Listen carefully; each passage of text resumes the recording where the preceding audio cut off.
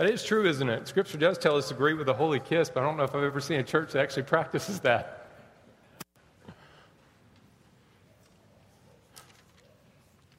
2 Peter chapter 2.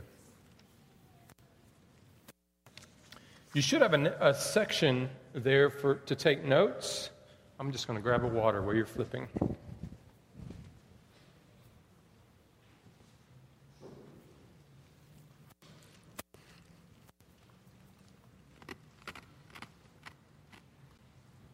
So I would invite you to take notes as the Holy Spirit leads you this morning. So some information that will help you understand where we are. Peter is the shepherd of God's people, isn't he? And a shepherd. And he's writing to a group of churches in what we know is modern-day Turkey, a very large area. And they're struggling. They're struggling from within and then without. From within, there are false teachers who are teaching a lot of erroneous and heretical and really just bad stuff about the second coming of Jesus. But these false teachers are living such a licentious, which is the biblical word, or sinful lifestyle that the church is being persecuted from the community. And so his encouragement to them in chapter 1 is God's given you, through his power, all things for life and godliness. And therefore, grow in the grace and the knowledge of Jesus Christ. So he's pointing them towards a growth in grace through the knowledge of Christ. Now here in chapter 2, where we are this morning, he begins to turn his attention towards the false prophets. And he gives 3 examples of the judgment of the wicked and 2 examples of the keeping of the righteous. And what we see here is God is the keeper of mankind. He keeps his people to eternally enjoy him. And then on the other side of that, he keeps the wicked to face his judgment. God's grace will not fail in your life if you're a believer. Even when it faces the greatest oppositions that wants to root it out. And on the flip side, God's just judgment against man will never fail as well.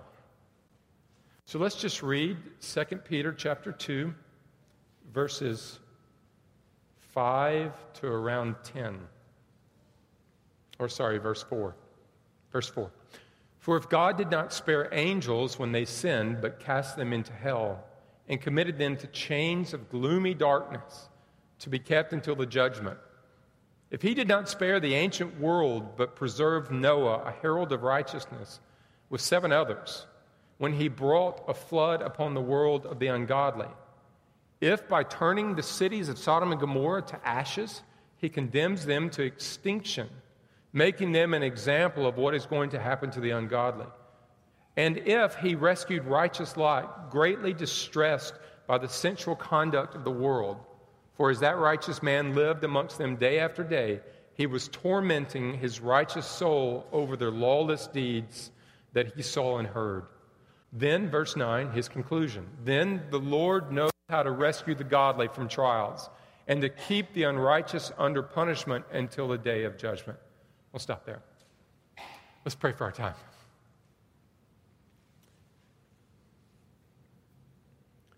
Heavenly Father, many of us have the exact same question that the early church did here. I am facing a lot of trials and difficulties, and there are many believers in this room who are in the midst of an immense trial in one form or another, and they're wondering, will God keep me? Will my faith fail? Will I go to the way of the world? Do I have the strength to persevere? And on the other hand, will God judge the evil and the wicked that I see around? And sometimes, Lord, we confess that we want to take that judgment upon ourselves. Lord, I pray right now that you would comfort us with the great promise that you have begun a work and you will finish the work in our life, that you will keep us, that we are yours now and forever through our Savior Christ. And on the flip side of that, that you will judge evil and wickedness and sin in the world, and that you are good to do it.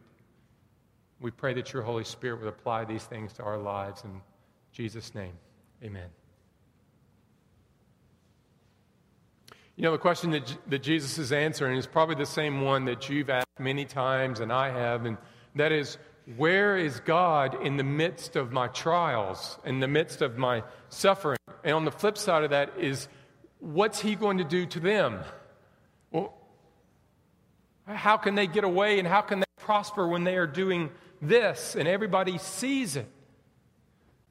Now, in modern Christianity, the church often believes that our lives should be without suffering, and therefore we often have no answer for this, except for what I heard one guy say, well, God's just in heaven crying for you. Well, that gives me no comfort, does it? A Christian in a concentration camp in Germany says this about our American Christianity. She says, I love American Christians, but they try to have Christianity without a cross.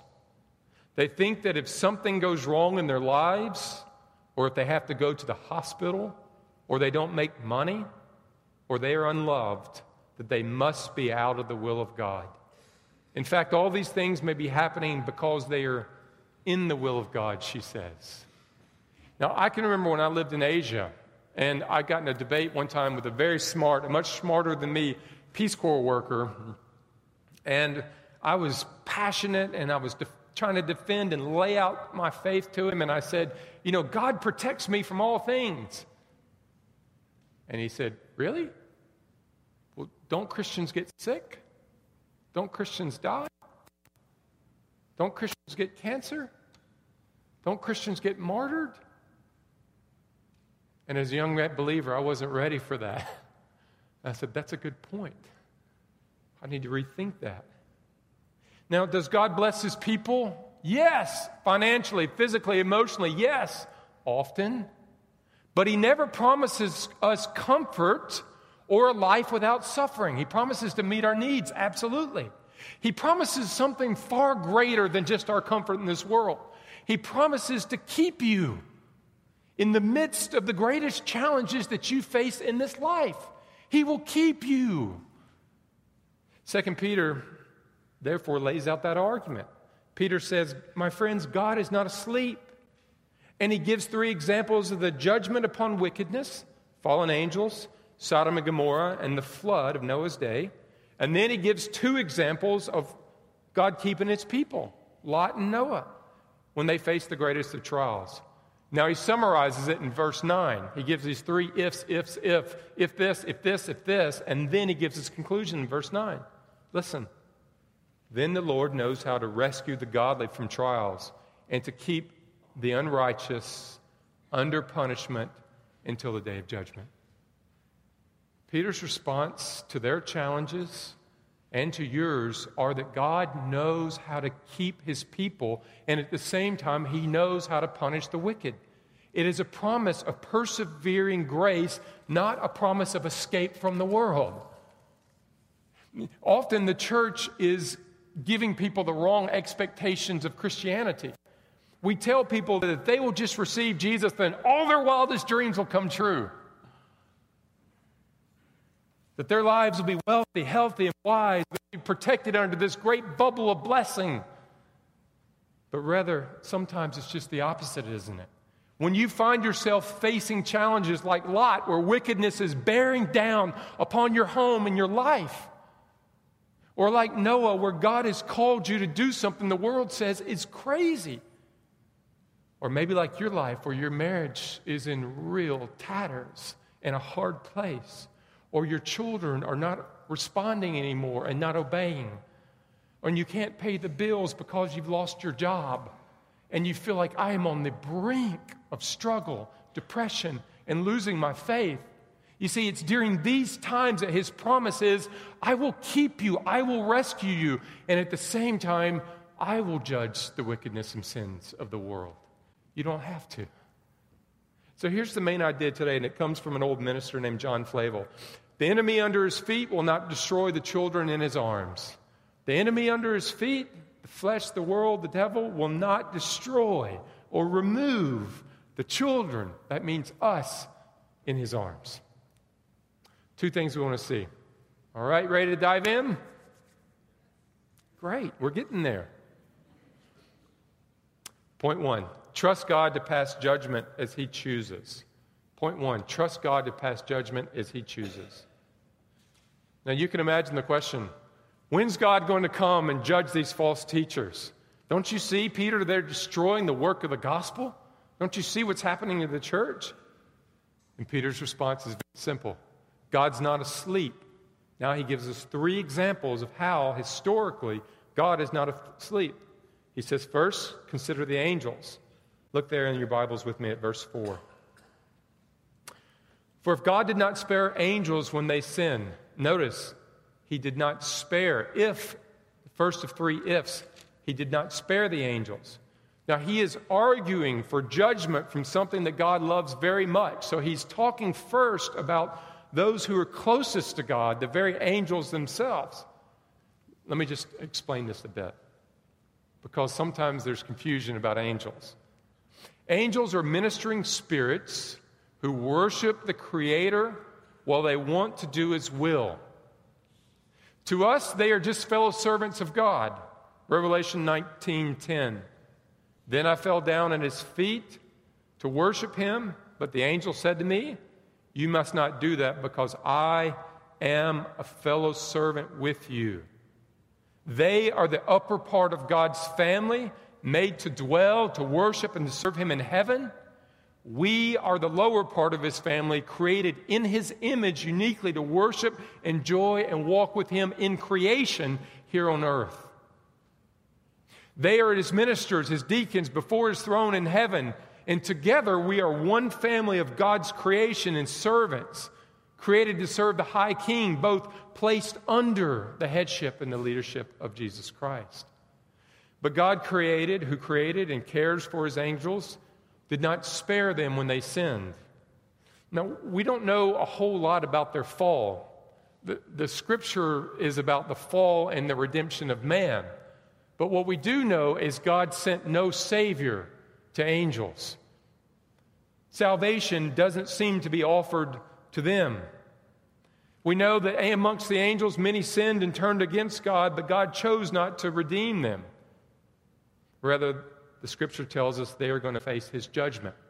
Look what He says there. He will cast them into hell and committed them to chains of gloomy darkness to be kept until the judgment. Those who sinned against God were sent to hell to be constrained or kept in utter darkness away from the presence of God until Christ comes again, and then He will judge all things, which doesn't mean just all things here on earth. It means He will be the final and the full judge of sin amongst men and sin amongst angels. In other words, God's creation above and God's creation below will be judged by Christ. Ephesians 1:10. All things in heaven and earth have been brought under Him. Now, Peter's second argument for God's judgment then moves to false teachers. So his first is, look, if God will judge and commit to hell His creation above, then He will certainly do it to false teachers in the church. Now he moves to his second argument. Look in your Bibles with me. He moves to the flood in verse 5. Verse 5. If He did not spare the ancient world, but preserved Noah, a herald of righteousness with 7 others, when He brought a flood upon the world of the ungodly. God brought a flood of judgment upon what He calls the world of the ungodly. And those scriptures in Genesis 6:5 describe about as strong as you could possibly describe the sin and brokenness of that world. This is what it says. Every inclinations of the thoughts of man's heart was evil all the time. You can't really say it any stronger than that. Every inclination of their hearts was evil. When? All the time. And his point is, if God brought judgment in the form of a flood upon the wickedness of the ancient world, how much more will He also bring eternal judgment upon the wickedness of those who claim Christ and are destroying His church with sensuality and false teachers? Now, his final then, he moves from his swift judgment that came with water to his third is Sodom and Gomorrah, a judgment of fire. Look in your Bibles with me at verse 6. If by turning the cities of Sodom and Gomorrah to ashes, he condemned them to extinction, making them an example of what is going to happen to the ungodly. And if he rescued the righteous Lot, greatly distressed by the sensual conduct of the wicked. So maybe you know the story in Genesis 19. Abraham's nephew Lot moved to one of the 5 great cities on the Jordan Plains called Sodom and Gomorrah. There, one day while sitting in the shade of the gate, 2 messengers from God or angels came to visit him. He wouldn't let them sleep out. He demanded that they come into his home. And that night, a horde or mob of people came from the town, and they demanded to have the men physically or sexually. This is what Genesis 19:24 says. Then the Lord rained on Sodom and Gomorrah sulfur and fire from the Lord out of heaven, and he overthrew those cities and all the valley and all the inhabitants of the cities. It was a complete destruction. The prophets Isaiah, Jeremiah, Ezekiel, Hosea, and Amos all cite this destruction as an example of God's judgment against sin. And Peter says this is an example of what God is going to do to the ungodly.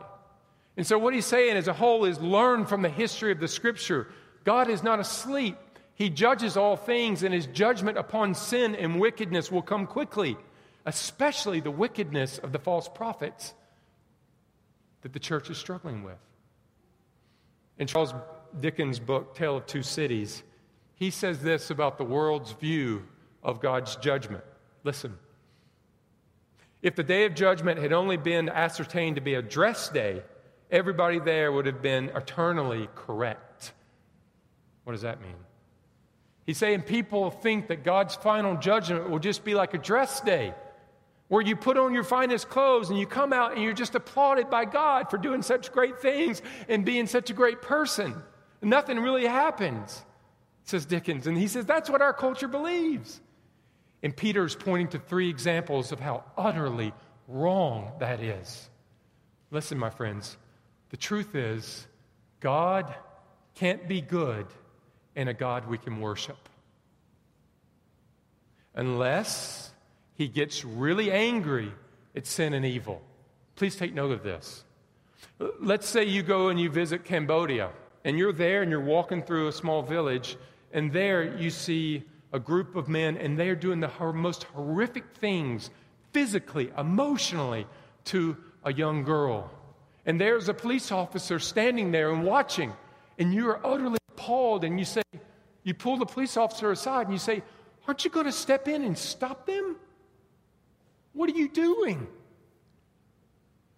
And the man says, with indifference, it is not good, it is not bad, it is what it is. I see no reason to stop it. And he continues on his way. Listen, when someone is passive towards evil and sin, you can never call them good. To be good and love justice is at the same time to hate evil and sin and want to see it punished. We hate Hitler and Stalin and the wickedness of the world because we are made in the image of God who is good, and he hates it. A righteous God must love goodness and hate evil with a passion. If sin destroys people's lives, if it eliminates happiness, if it robs God of his glory, then an infinitely good God must infinitely hate evil in all of its forms. If God was passive towards sin like that police officer was in evil, you would never say he is good. We would not be here wanting to worship him because he would not be God. Think about it like this. When we say God will not or should not judge mankind, which is what you hear so often in the church and in the world, what we are really saying is there should be no ultimate right or wrong. There should be no triumph of good over evil. Good will remain rewarded, and evil will go eternally unpunished. When the time comes for people to die, the serial killer and the tiny baby, the child molester and the gracious old lady, the ruthless dictator and the gentle nurse, together, what they have been and done will be wiped out of existence. It will not matter, and ultimately the goodness of God will be compromised because He does not hate evil. When you're arguing against judgment, that's what you're arguing for. And I think the reason people take that argument is because when they examine their own hearts, there is sin there, and we know that that sin will be judged. And the hope of the believer and everyone who is here who trusts Christ is, yes, we know that God is good and God will judge the sin of my life, but my hope is fully and wholly in the fact that Jesus Christ took that judgment upon the cross. And so on one hand, we can embrace the fact that God is just and He sent Christ to redeem us who deserve His judgment, as does the world. Point 2. The enemy under his feet will never destroy the children in his arms. Let's move from considering the judgment of God to considering how He keeps His righteous people. Point 2. Trust God to keep His children. Trust God to keep His children. If you'll look in your Bibles with me at verse 5.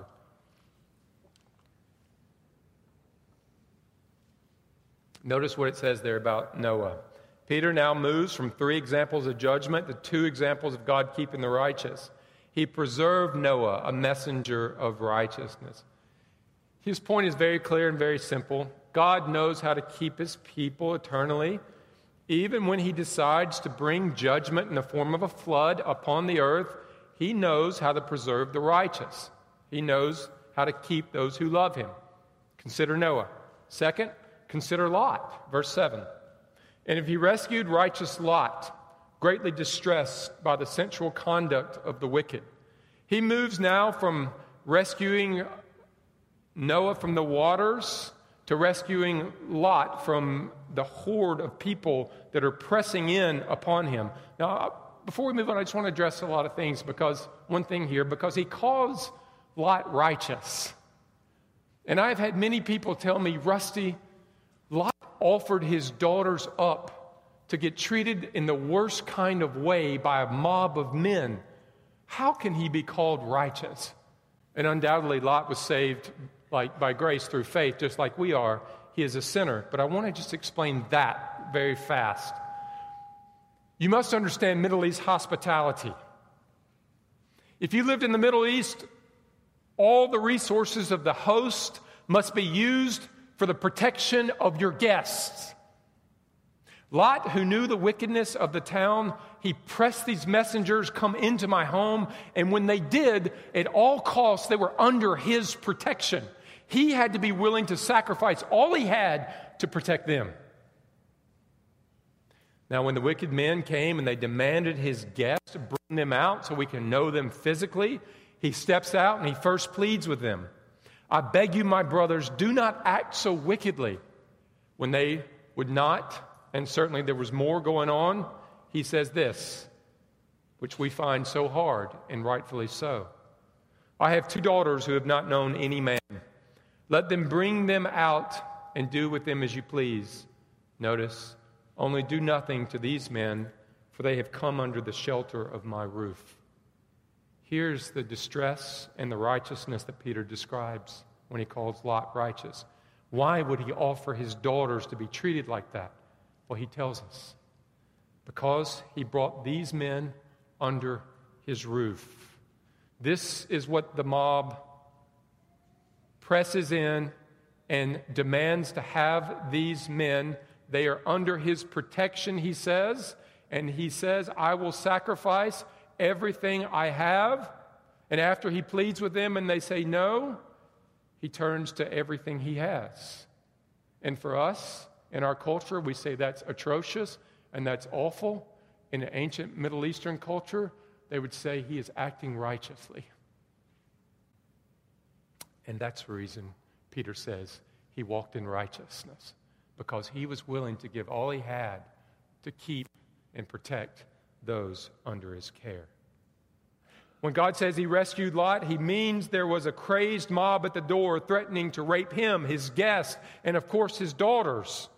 And the angels grabbed him and pulled him out of the town. And Peter is saying that if God can rescue Lot and his daughters from such an awful situation, his judgment of sulfur and fire, verse 9, doesn't he know how to rescue the godly from trials? Doesn't he know how to rescue you and how to rescue me? How do we think and live this? How do we think and live this? How do we take this from an understanding that, yes, God knows how to rescue me, and yes, God knows how to judge, and He is good and He will do it, to how this affects my life this week? Well, Jesus says something very similar in John 10:27. He says it like this: "My sheep hear my voice. I know them. They follow me. I give them eternal life, and they will never perish. No one will snatch them out of my hand." This promise gives you freedom from fear that my flesh will be conquered by grace, or grace will be conquered by my flesh one day, or that your really difficult times will cause you one day to leave the faith. All the opposition of God and His saving grace in your life will not be overthrown. Where Christ truly dwells in a person's life, all the enemies of the world will not remove him. Why? Last thing, you will persevere because Christ persevered. You will persevere because Christ persevered. Christianity is not like a cornfield. It's like an apple tree. What in the world are you talking about, Rusty? What I mean is we're not on individual stalks with individual root systems that go into the ground. We're a tree where we're all connected to one trunk. And here's why you persevere in your faith. Because we are born into Adam, all men. He is the trunk of mankind. Scripture says we are in Him, which means His judgment, His sin, His condemnation is passed to all men. And guess what? When you are born again, when you put your faith in Christ, you go to a new tree. You go to being in Christ, and you're joined to Him. And because He persevered in the faith, because He died for your sins, because He rose again, His resurrection is your resurrection. You will persevere in the faith because you are joined to Him. You are an apple on His tree, you might say. And His sap flows to you. He is in you, and He is keeping you. And so God says, look, I know the hardest things face your life, but you are joined to Christ, and the promise is twofold. One, He will judge righteously the wickedness that affects you. And secondly, He will keep you. He will rescue you from the hardest things because you're joined to Christ by faith. Lord, I just praise You right now, and I thank You. There are two great heads of the world. Adam, mankind. Lord, He is our federal head. But thank You, Lord, that when we're reborn, we're like an apple that goes and joins a different tree. Suddenly we are in Christ. We're joined to Christ, and we died in Christ. Christ died the death that we deserve. All of my sin and judgment placed upon Him. And His resurrection was my resurrection, our resurrection. You will keep us because Christ rose again and ascended and made a way for the believer, the first fruits, to be saved. And I just praise You for that. Lord, I pray for every believer in this room when we face the most difficult challenges, when we say, how can we endure? How can we carry on? Lord, that our eyes would not be fixed on our own weakness, but upon Jesus Christ and His strength and the fact that we are joined in Him. And lastly, God, let us not be a people who wants to take judgment in our own hands, but we trust You, the just judge of all things. You are not asleep, and You will judge every person in every situation rightly, Lord, and we praise You that our judgment went to another. In Jesus' name, amen. Can I ask the elders to come forward, please?